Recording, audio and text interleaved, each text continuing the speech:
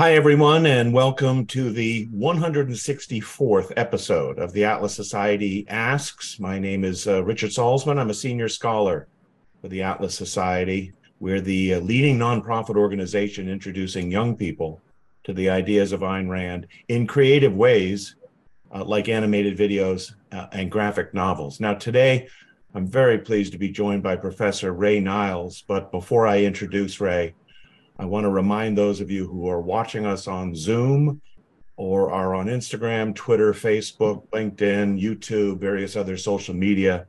You can use the comments section to type in your questions. We'll get to as many of them as we can, possibly during the interview, but definitely at the end of the interview. So welcome all. And now to our guest. Ray Niles is a PhD and a senior fellow at the American Institute for Economic Research, also currently teaching economics at St. John's University in New York. He earned his PhD in economics from George Mason University in Virginia. He earlier than that earned his MBA in finance and economics from the Stern School of Business at NYU. Now, before embarking on his academic career, which is more recent, he worked for over 15 years on Wall Street as a senior equity research analyst at places like Citigroup, Schroders, and Goldman Sachs. He's a longtime objectivist. He's published numerous articles in scholarly and popular publications, including the Review of Austrian Economics, including the Objective Standard, on various issues related to economics, to internet policy, and to government regulation. And as to his first affiliation, I highly recommend that you go to aier.org and search for Ray Niles, Niles. He issues essays periodically. They're very good. They're very well done. They're very interesting. Ray, it's great to see you again. I know we've known each other for years. There's the full disclosure, but I really want to get into how you're doing, what you're doing. But, we normally start, because this audience really likes what we call origin stories. So the origin story idea is, how did you get to objectivism? How did you get to Ayn Rand's writings? How early, your initial reactions? We're really curious about that kind of origin. Well, so I've been an objectivist, I would say it's over 4 decades. Wow. And it was really serendipity. I was in a used bookstore at age 13 and looking for something to read. And I saw Anthem on the shelf of a used bookstore. And, I pulled it out. I looked at the cover, the man with the light bulb. It just intrigued me. And I was very interested. That was when I was reading a lot of sci-fi, some dystopian books like 1984, which scared the heck out of me. Uh-huh. And it really, it changed my life. I thought it was very profound, discovering the value of yourself, that you should live for yourself. And I immediately proceeded to read all of Ayn Rand's books. And it was funny, though, I was 13. So I said, well, I'm going to read her fiction first before the nonfiction, but I'm going to read it in the order that she wrote it. Huh. And the reason I said that, so I read We the Living, then Fountainhead, then Atlas Shrugged, after Anthem. I said, because I'll be older and more able to appreciate and understand Atlas, which I knew was a very important book, just as thick as it was. So I was about age 15 when I read Atlas. I declared to my parents that I was an atheist. I was raised Catholic, a lot of fireworks with regard to that. Uh-huh. And, the other thing, one little tidbit, you and I met, and I think it might've been 1985. Right. Yeah. So I went to the very first objectivist in New York. It was in New York City, right? We were both in New York City. Maybe it was. So okay. Maybe we have to talk about that, because I thought it might have been at the Thomas Jefferson School. In La Jolla. In La Jolla. So I went to the first two, the very first objectivist conference ever given. It was called the Thomas Jefferson School, right a year after Ayn Rand had died.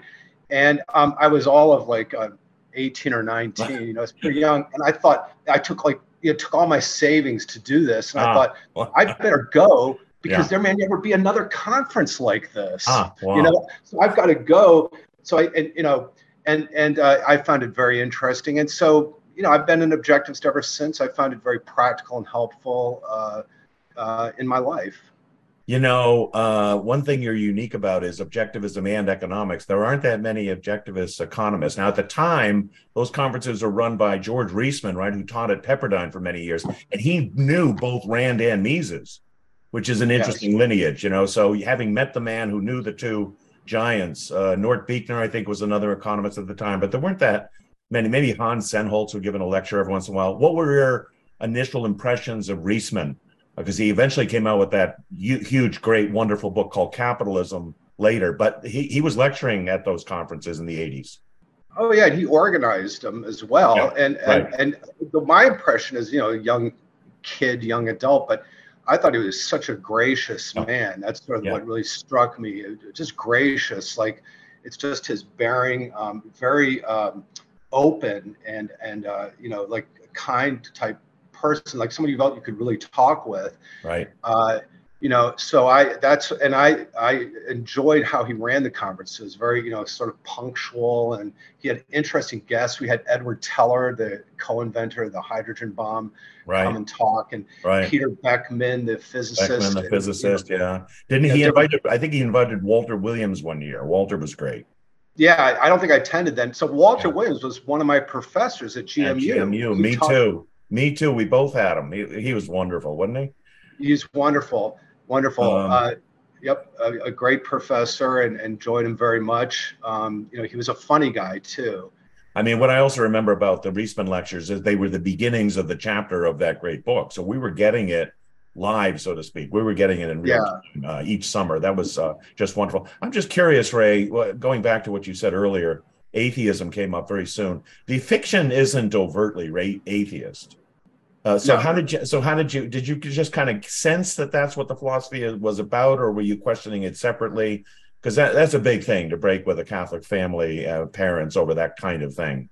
Did you Yeah, get I it was. from books, or was it Yeah, part of your kind of sense of life? it was a little bit part of my sense of life too. I was an altar boy, as I think you were, Richard. I No, believe you no, were. I No, oh, you wasn't. weren't. I Okay. was raised Catholic, but I didn't have the benefit of being an altar boy like you did. I, you've told me some collegial stories about the altar boys, which are just I don't know if they should be off camera or not. Really Yeah. hilarious. Well, I was never, nothing ever. I was never molested. Let me just, Oh, that okay. Good to I know. should say Yeah, that. okay. The experiences were pretty positive as far as Yeah, being an altar boy. I was very right, young, right. but I was already having doubts about religion. Like age 12 or 13, I wrote a poem for my eighth grade student literature paper where I was kind of questioning the existence Yeah, of God in a very mild way. right. And then I don't know what clicked. I began reading her nonfiction probably at age 14 or 15. So it's sort of as I was reading the fiction, and I learned she was an atheist, and I felt it made me certain about being an atheist. Like, if I was having doubts, Ayn gave me that certainty. And I had a kind of a very traditional Catholic family, going to church every week. So it didn't go over well with my father, but hey, that's another thing objectivism teaches is the virtue of independence, and that was a lesson I definitely took to heart. Wow, that's wonderful. Also, if you get the sense that listen, I still have a morality here. It's not atheism is so tied up with well, you must be an immoral monster. I mean, once people start realizing, no, no, I've got the morality here. I'm learning a secular morality. That helps. Yeah, it Uh, gives a scientific basis for yes, morality. It's right. scientific. And I really like that a lot. Now, I want to just hear. I know this, but the audience should really hear this. Why did you go to Wall Street? First of all, where'd you go to college, and what was your major? And then, how did you get to Well, Wall Street? yes, I was an economics major as an undergrad at the University of Florida, which is where I grew up. And after business school, actually in business school, I didn't really know much about Wall Street. I had previously considered being a lawyer before that, and worked for a year or two as a paralegal just to Ah, check it out. And wow. no regrets not becoming a lawyer. No regrets. But I discovered this field that's called equity research, Yeah, where right. you analyze, stocks in an industry, and then you advise fund managers, hedge fund and mutual fund managers on where to invest their money, and you specialize in a certain industry. I loved working on Wall Street. I have to say, I Yeah, really, really enjoyed yeah, it. It was very good while it was good. I mean, I did see some ugly things in my experience on Wall Street, and it's not not because, it's not a flaw of capitalism, but there, you find good and bad people in any field. Yeah. But also you see the effects of regulation. It's one of the most highly regulated industries in the economy. I mean, everything I wrote had to be read by an attorney. I got fingerprinted just to do my job. Like I'm a crook. They assume you're a crook at the outset. Right. The vast majority of people I met were really moral, good, honest people who, and there was something clean about the Wall Street environment where your goal was to make money, and it was people were unashamed of that, and it was I liked that environment.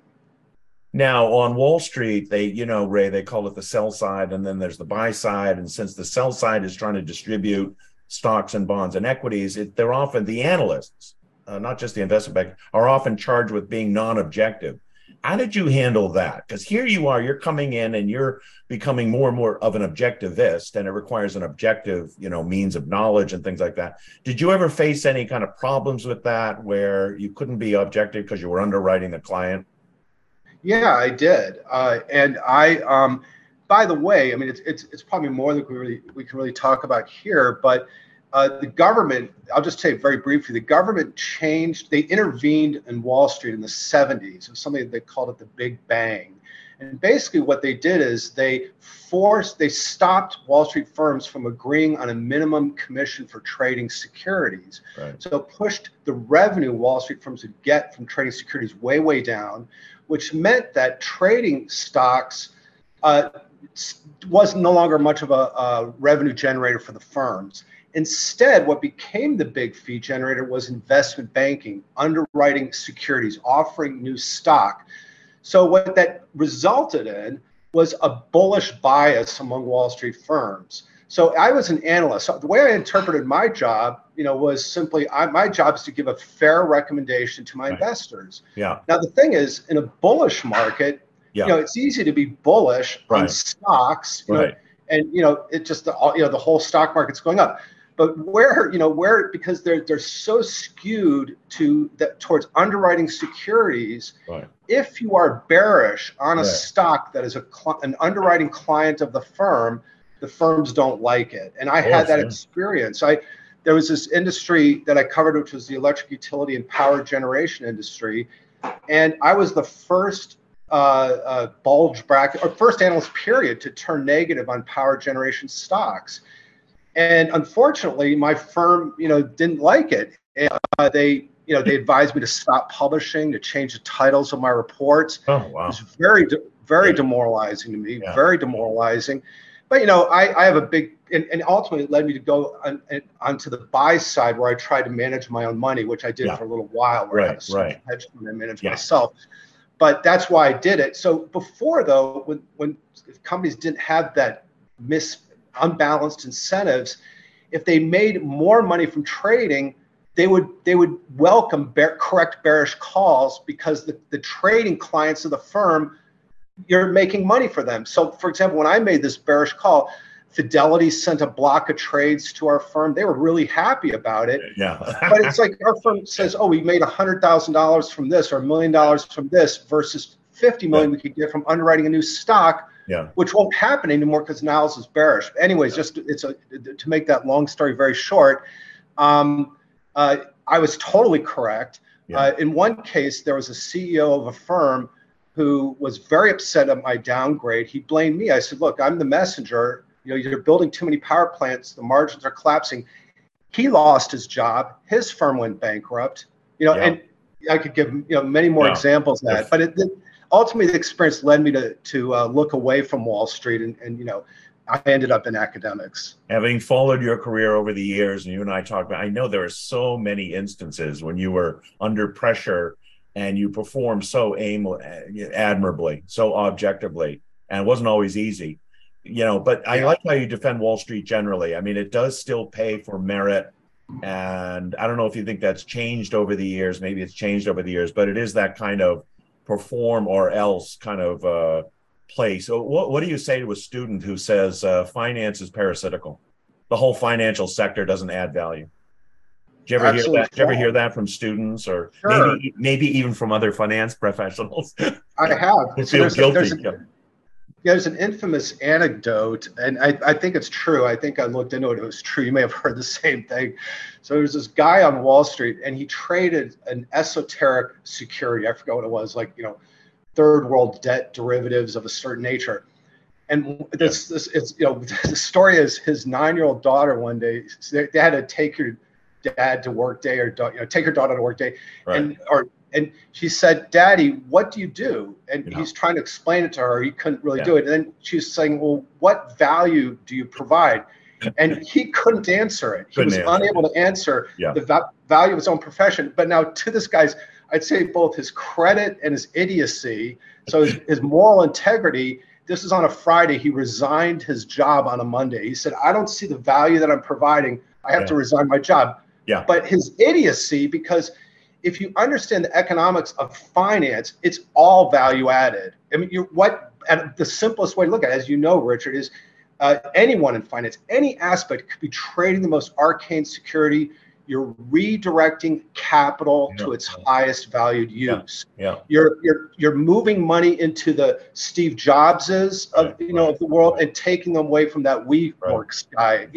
And it's a continuous process of reallocating capital to where it can create the most value. All of Wall Street serves that function. Yeah. And it's sad that people aren't taught this in their finance classes, in their economics classes, in their philosophy classes. So anyone in finance, I mean, you can email me and ask me, but it's moral, it's good. Now, let me just say one quick thing. This firm I worked at, I guess I won't just say the name on this, but it was a large bank that also had an investment banking division. It's one of those 3 firms you mentioned. So, but as a bank, they effectively are subsidized by the Federal Reserve system. Now, back when I worked at Goldman, for example, it was a private investment partnership. So it didn't have that going on. Later on, that changed. This bank, which is the largest bank in the world at the time I worked for it, was getting a subsidy from the Federal Reserve, which meant that its cost of capital was artificially low, which meant that they could afford to do dumb deals. And they could afford to not listen to their analysts saying, don't invest further in this power generation industry. Don't underwrite more stocks in this industry. Advise your firms to pay off their debt because it's going through a downturn. And I found that I worked, like, comparing Goldman to this other firm, the quality of the bankers, when you had one firm getting this big subsidy from the Federal Reserve and this other not, the quality of the bankers with the firm with the subsidy was much lower, and they made worse investment decisions. So subsidies, we often talk about finance being regulated, but maybe they're regulated because of what they call moral hazard, Ray, where they do reckless things because of these subsidies you mentioned. So what would these include, like deposit insurance or the too big to fail or discount window, those kind of things, discount window, liquidity bailouts, those kind of things are making them more reckless? Absolutely. And it gives them a lower cost of capital. I saw this firsthand. I was involved in deals at both firms. And, the subsidized firm, for example, they would actually buy an equity offering by offering super low cost loan to the firm and said, we'll give you this low cost financing, basically subsidized by taxpayers through those 3 mechanisms you talk about, if you give us equity offering. When I was at Goldman, as an example, and I don't want to, Goldman has its own problems, but when I was at Goldman, they had a higher cost of capital. They couldn't do that because they had to pay a market price for capital. So they had to make better banking decisions.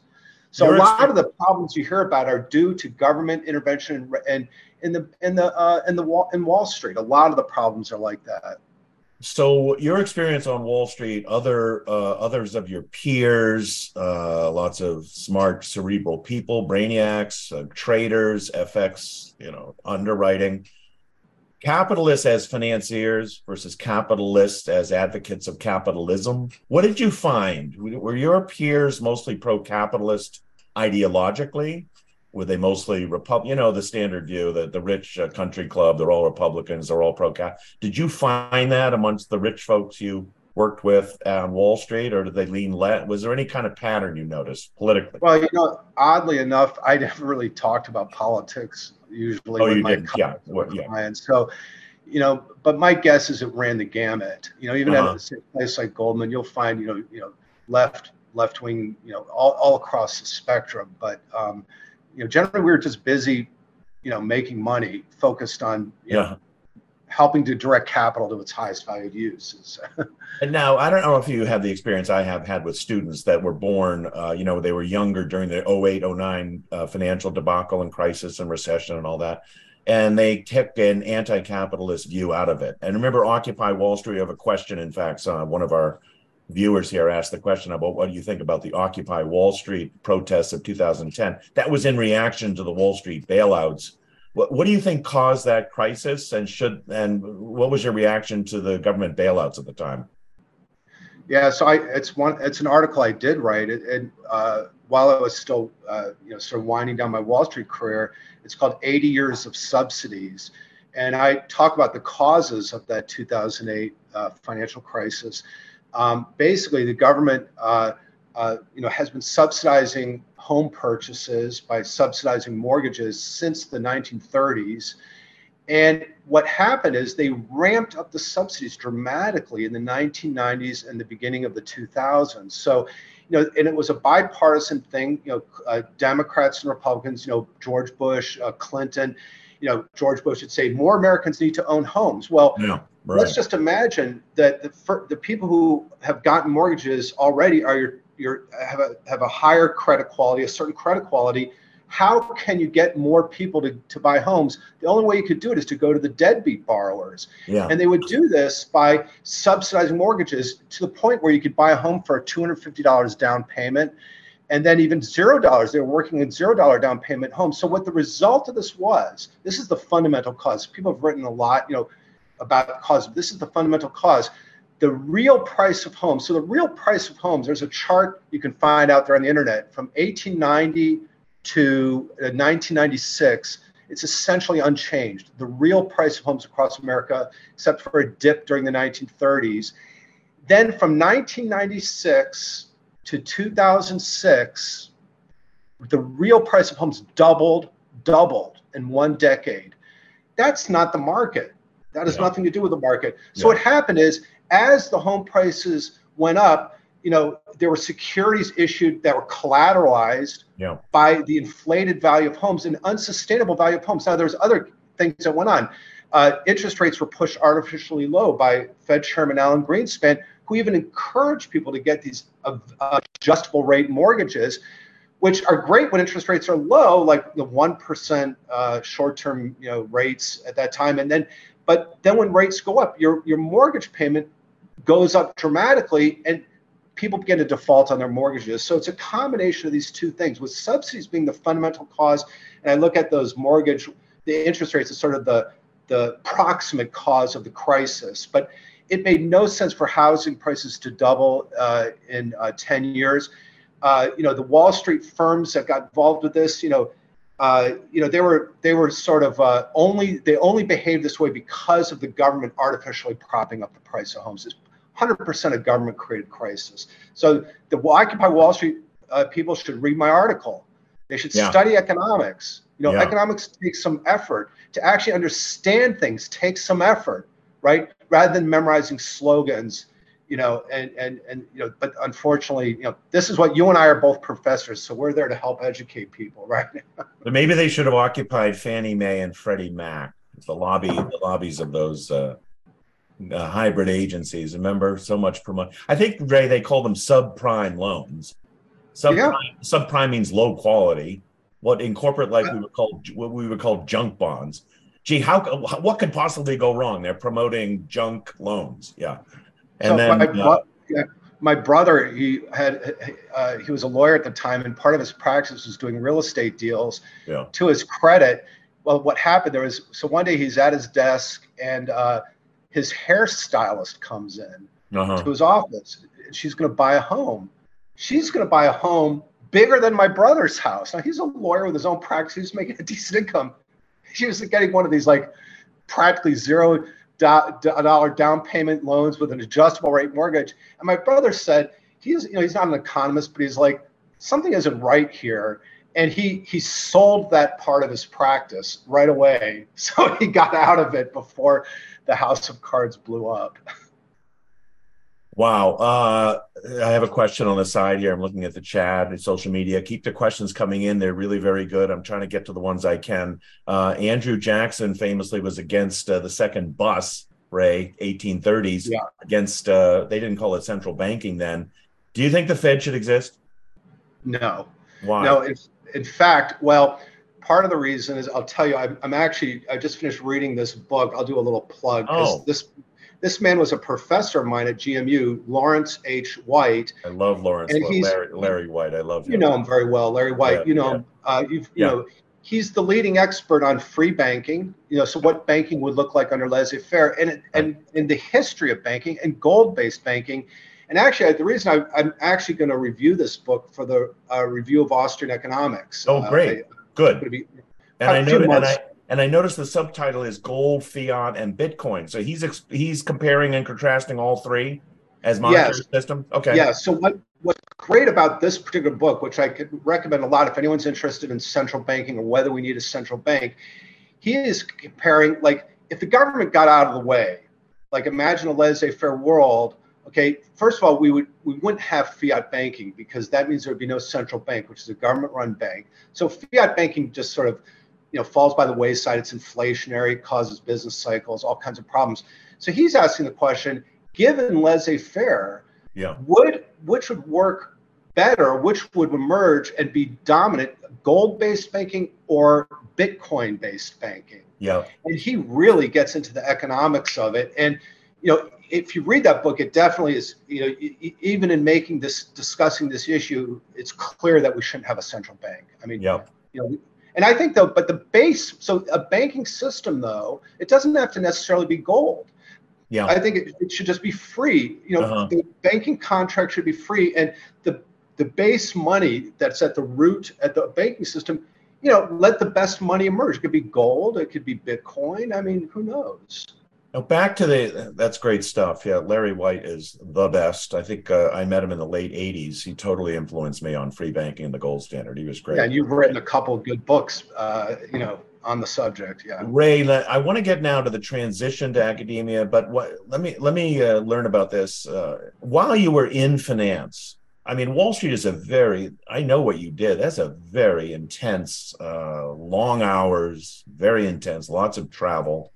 While you were doing that, were you also kind of self-educating on reading Austrian economics, Mises, Hayek, Schumpeter, the usual Yeah. crowd, maybe even Milton Friedman? Tell us about that, because people do juggle careers with, learning, and you don't always have to go to school for that. Were you reading stuff on the side, so to speak, while you were working I on finance? I did. It first of all was a very demanding job, as you know. I mean, I had to be at my office by 7:30 to 8 in the morning. Sometimes I'd wake up at 4 in the morning and write an article to be out to get to the lawyers by 6 a.m. to be, read before the market opens, and Yeah. traveling. I wouldn't even know which city sometimes I was traveling to. So I didn't have a lot of time for outside reading. But yes, I did. I read, you mentioned George Reisman, Friedrich Hayek, who's actually my favorite Austrian economist. Uh-huh. Okay. And then, more recently, I didn't read till I was, till the, right when I was transitioning into academics. I took a graduate course at Columbia in the history of economic thought when I was thinking Uh-huh. about going into economics. And that's when I read Schumpeter, who's Uh-huh. actually my favorite economist. Uh-huh. But yes, to answer your question, yes, I did do a lot of reading. Now, when I really got to read these people in detail, though, was when I was at George Mason University getting my PhD in economics, which is the leading Austrian economics graduate school in the world. I mean, It it's is. simply. So now, those who don't know, Joseph Schumpeter, if I remember his dates right, 1883, 1950. So an Austrian, but he also taught at Harvard, right? He was a Game to America, was very influential. Tell me why you like him so much. Tell me what his major contributions are. Yeah, first of all, he's funny. He's actually, I like his style. It's a very big, grandiose style. He has, there's a lot of errors in his thought. So I'm someone I just sort of pick and choose. I get, Uh-huh. although Ayn Rand, I basically agree with essentially everything, but I pick and choose. But what I like is he has the most, certainly it's the most original theory about business cycles among all economists. That's quite a Okay? state. That's quite a statement. Yeah, go ahead. It is. So his book that really influenced me was written in 1911. It's called The Theory of Economic Development. It was actually written 1 year before Ludwig von Mises wrote The Theory of Money and Credit, where he first described the Austrian theory of the business cycle. They were classmates together at the University of Vienna. Wow. But what Schumpeter talks about is he was interested in progress, like what causes a rising standard of living. So, it's the same thing Adam Smith was concerned about, right? That was his full title of his book was about, the origin and nature or whatever of the, I forgot it now, but, rising standard of living, what causes it. Right. So what Schumpeter said is that, first of all, he said the motive driver of progress, now this is in 1911, this is also way before Ayn Rand wrote about this, was the entrepreneur. The entrepreneur, the men of the entrepreneur. Wow. So I call his theory the heroic theory of the business cycle. Wow, very cool. Heroic. Yeah, where I talk about it that way because he really puts it on the shoulders of the entrepreneur, and he has a heroic vision of the entrepreneur. He said the entrepreneur, these are the people who break through obstacles. They have an original idea, a new idea. They create, to use Schumpeter's words, new economic space. New economic space. Think about it. It's like a new economic realm that never existed before, like Henry Ford with cars, right? Like Steve Jobs with the iPhone and smartphones. These didn't exist before. And he, computers, Intel with computers and Bill Gates with computers, it's expanding the economic world. Now, where he's interesting, he said, in the process of bringing these innovations to the market, the entrepreneur has a disturbing effect on the economy.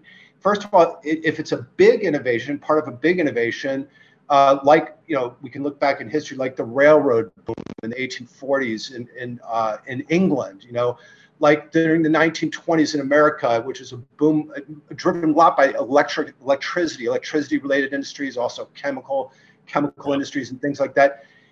Maybe in the more modern, recently could say maybe the internet industry in the 1990s. But what happens is these big changes cause the creation of new financial capital as these entrepreneurs are bidding away the factors of production from their existing uses. So they're hiring workers, they're bidding up salaries, right?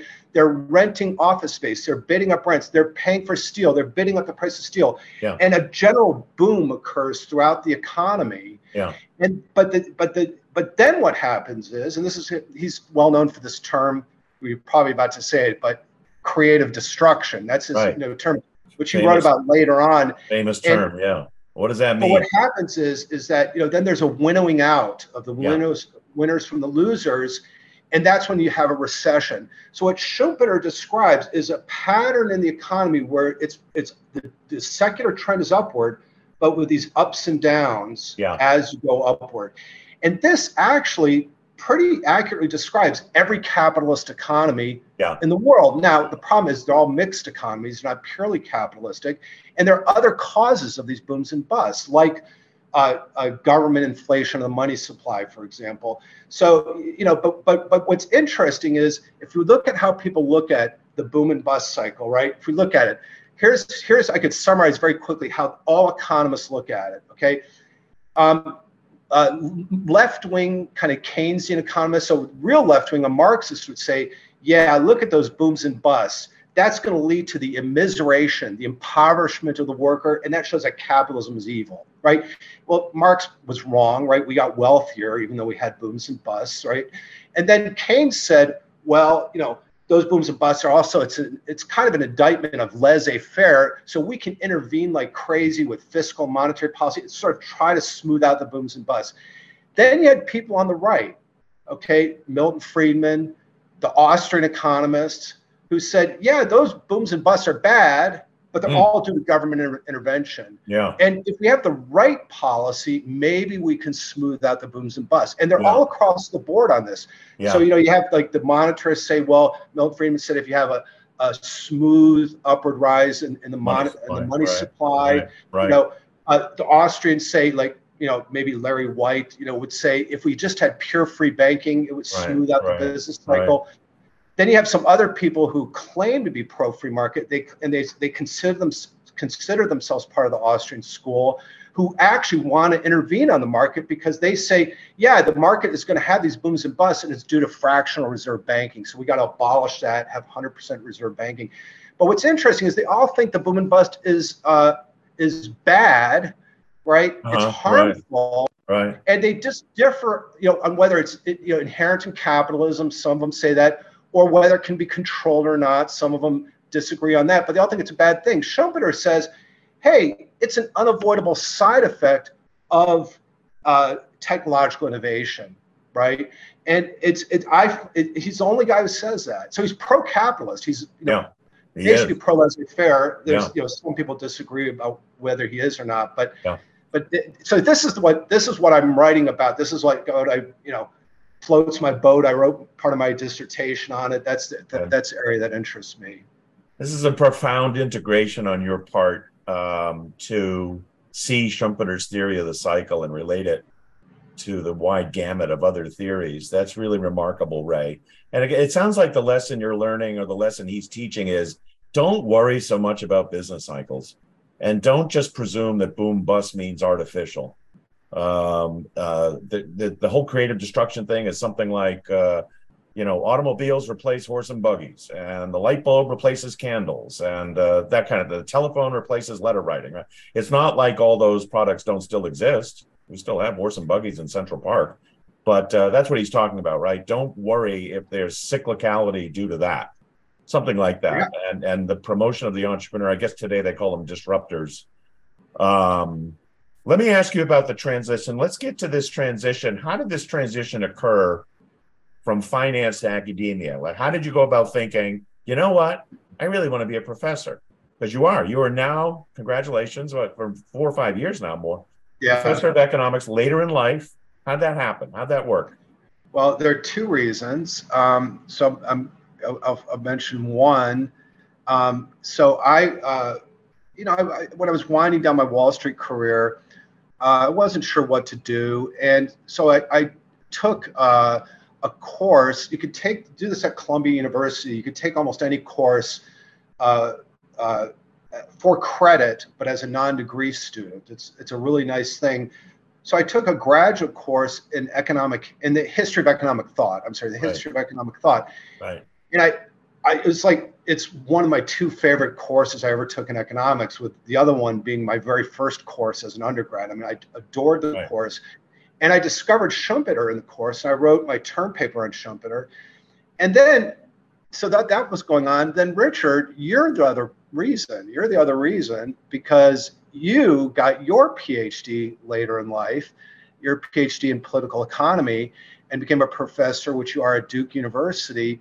And, so I kind of had that role model. There was also another fellow that we both know who unfortunately has died, John Lewis. John Lewis, same thing. Yes, who was also in business for many decades, yes, before he became a classical scholar as well. Yes, and he became a classical scholar. I know. So it's you and John, and I actually met and had dinner with both of you one time when I was thinking about this. You remember that? Yeah. And so then you two guys brought an inspiration that it can be done, right? And then I went back and I had dinner with my professor after the course was over, this guy at Columbia University. And I said, I think I want to go into academics, but I'm older than your typical person. And he just looked at me and he said, Ray, some people are late bloomers. Ray, he said, do it.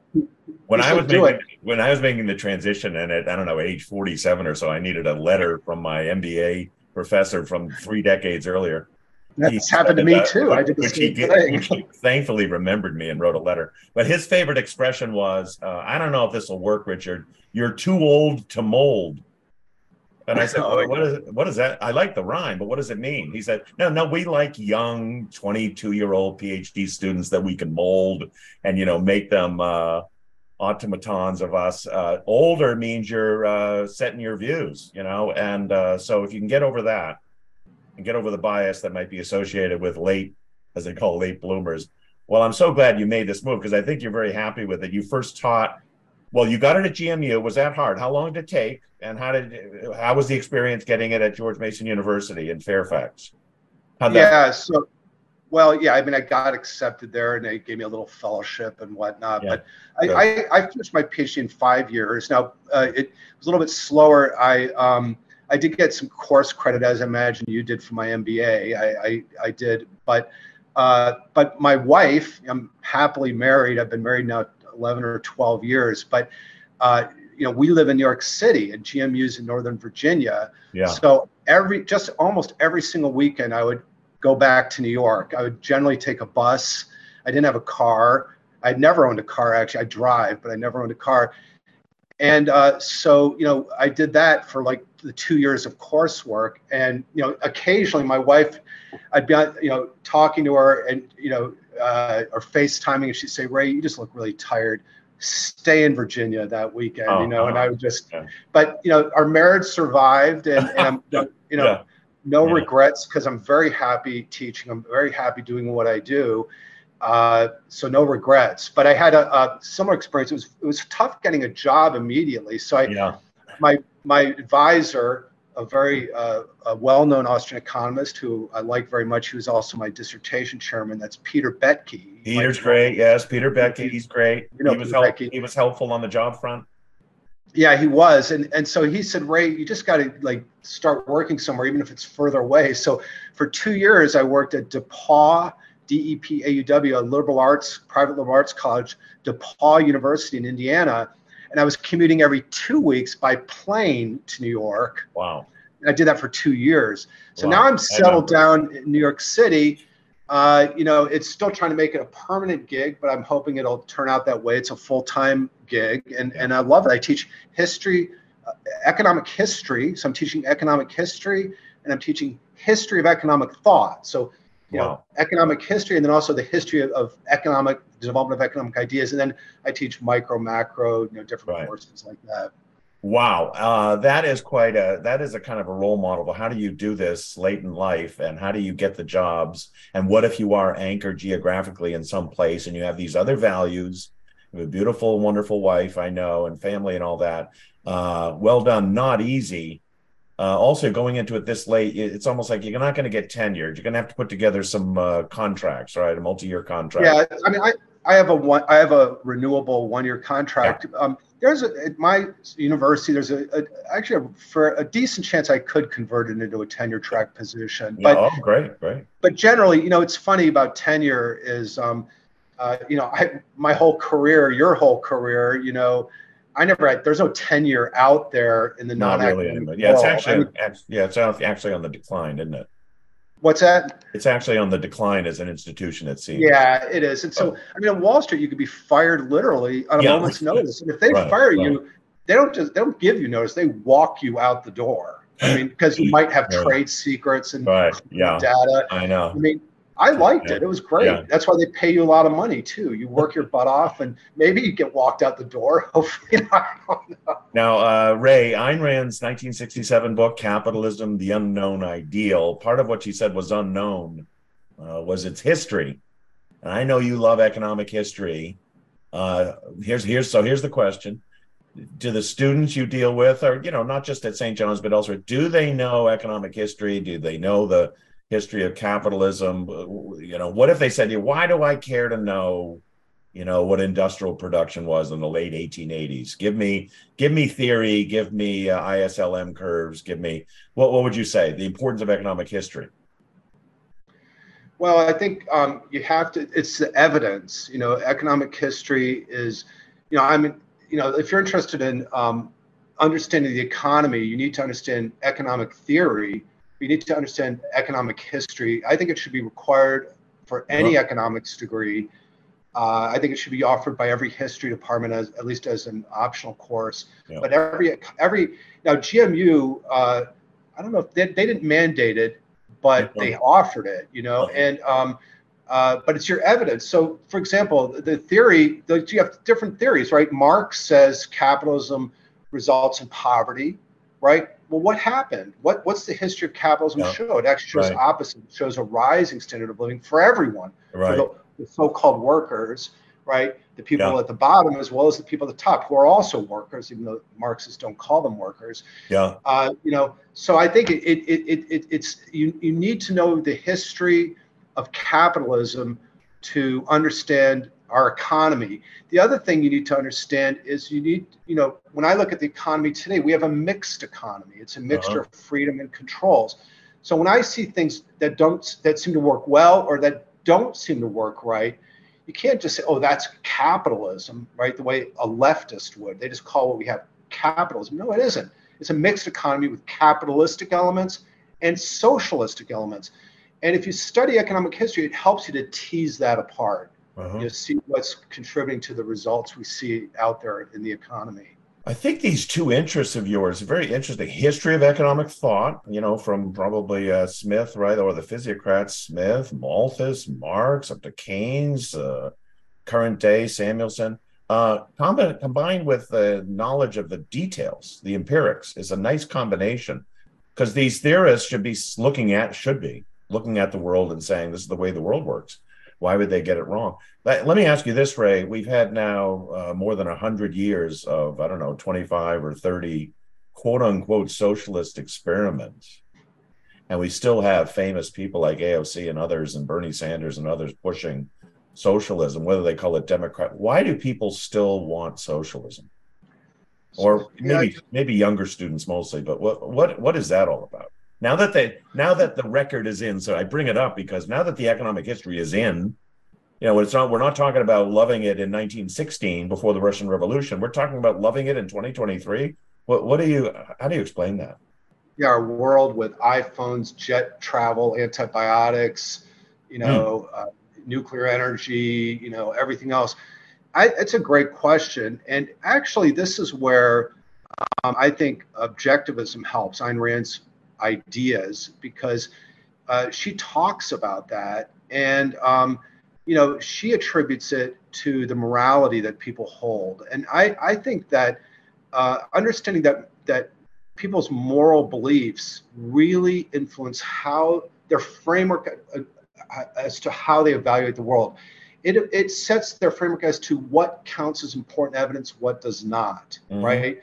So, for Hmm. example, a Marxist, there'll be an instance of a mean factory owner, who mistreated the workers, and he's Yeah. all on that. Yeah. That's the important fact, not the fact that over time the standard of living rose, the conditions of the workers got better, their lifespans increased, their health increased. That doesn't get focused on. Instead, that one thing gets focused on. Or, for example, this I'd say almost pathological focus on inequality. I've never understood this. A lesson I learned early on is not to envy what other people have, Mm. except that, maybe if they have something that I want, I can go out and earn it and buy it for myself, but not to say, oh, my life is miserable because someone else has a 120-foot yacht or they fly Yeah. around in a helicopter, whatever it is. Yeah. So the morality that Ayn Rand talks about is this morality of altruism. That the moral purpose of a person's life is to serve other people, and if that's the case, if anyone has more than another person, they should feel guilty about it and hand it all over to the person who's poor. Now, economics will tell you if you try to do that in law through government policies, it will result in death, misery, destruction. Every communist state had famines, okay, that tried to implement this, right? But so Ayn Rand has this idea. She says, the moral is the practical, right? It's certainly impractical to do that, but it's also immoral to do that. So the positive message that you get from objectivism is that your life, my life, is of supreme value, and I Uh-huh. have the right to soar. If I can soar like an eagle to the highest heights, like Steve Jobs, and Right. become a multi-billionaire by selling all these products that benefit all these other people, I have every right to do it. And that the moral is the practical. That person's gain is not any harm to me, but Yeah. it actually expands that economic space, to use Schumpeter's words, and we all are richer and are better off. Yeah. Now, in introductory economics, you know this. I've seen this. What do you make of the standard textbook distinction you'll hear right up front? Well, there's positive economics, and then there's normative economics, and never the twain shall meet. the normative, the second one being the morality or the justice. What do you make of that? Is that a legitimate dichotomy, or is that a good way of splitting it? I think it's a terrible idea. So the idea I use with my students, we talk about this, like especially my history of economic thought, but I'll talk about it in my regular intro micro class as well. And I say, think about a doctor, what a doctor does, right? Now, is a doctor indifferent towards the health of his patient? Does the doctor have to be indifferent towards the health of his patient in order to be objective and factual in how he does his work? No, the doctor has a normative goal, a normative interest, which is the health of his patient. The doctor is pursuing a moral goal, and that doesn't get in the way of being objective. So this positive, normative positive dichotomy, there are two roots to it. One root to it is that there's this fear that if you have a moral goal, you can't be objective about your work. So as an economist, we want to be objective. We want to be empirical. We want to be factual.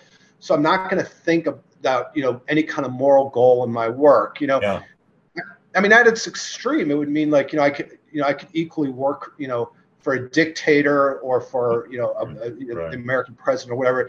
But the other aspect of it is, is from a philosophical error, which stems from religion, actually, which is this idea that morality is arbitrary, that it's sort of made up. It's a matter of faith, right? And we're scientists. We don't want to be messing around with morality, which is the realm of religion and faith. So we're going to be positivists. So, Ayn Rand says that morality, you need a morality to live. It's an objective requirement of life. And you can know the right morality through an objective process, through a scientific process, a scientific philosophical process. So, I think of myself, so that doctor analogy is a good one, because I think of an economist as we're doctors.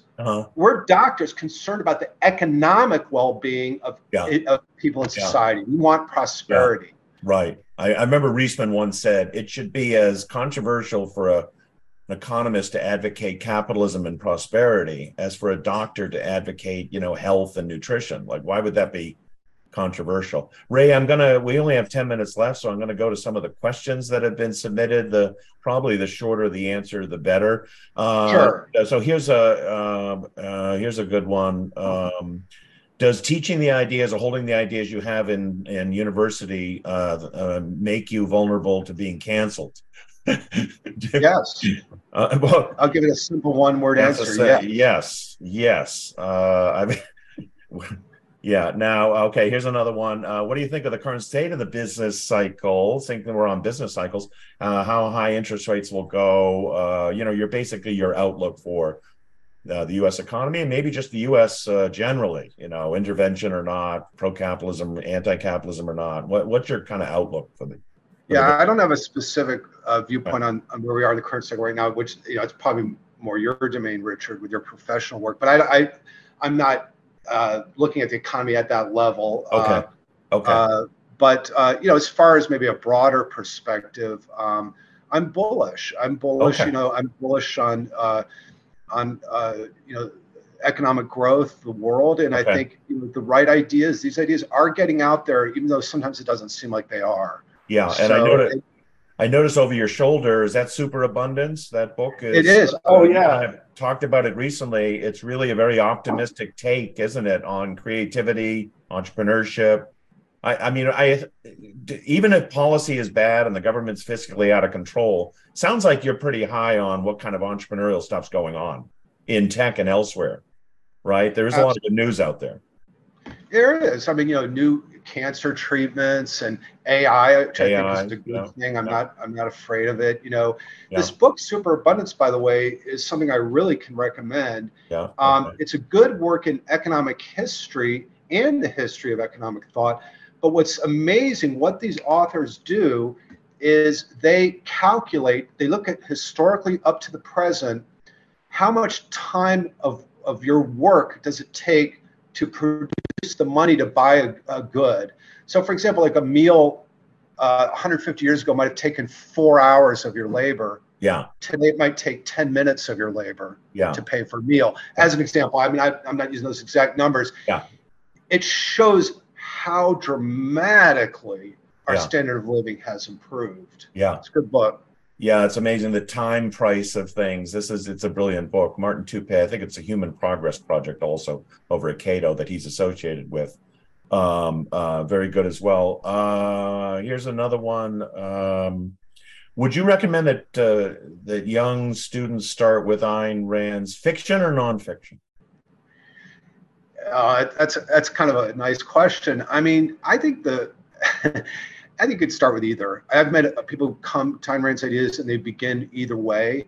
I found the fiction really powerful. If you're, in a way, it's funny. I almost would say you're going to enjoy the fiction more the younger you are. It's just like I find this in general. Like if I read Victor Hugo now, I wouldn't have the same experience as I did in my 20s when it just rocked my world. So, maybe that would tilt towards starting with a fiction, but I think you can go either way. Read Capitalism, No Known Ideal, read The Virtue of Selfishness. I know someone who got into objectivism through Introduction to Objectivist Epistemology.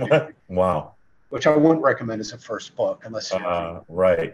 Now, you're a New York City guy for many, many years. Here's one. Could you explain for those who don't live in New York what these housing lotteries are?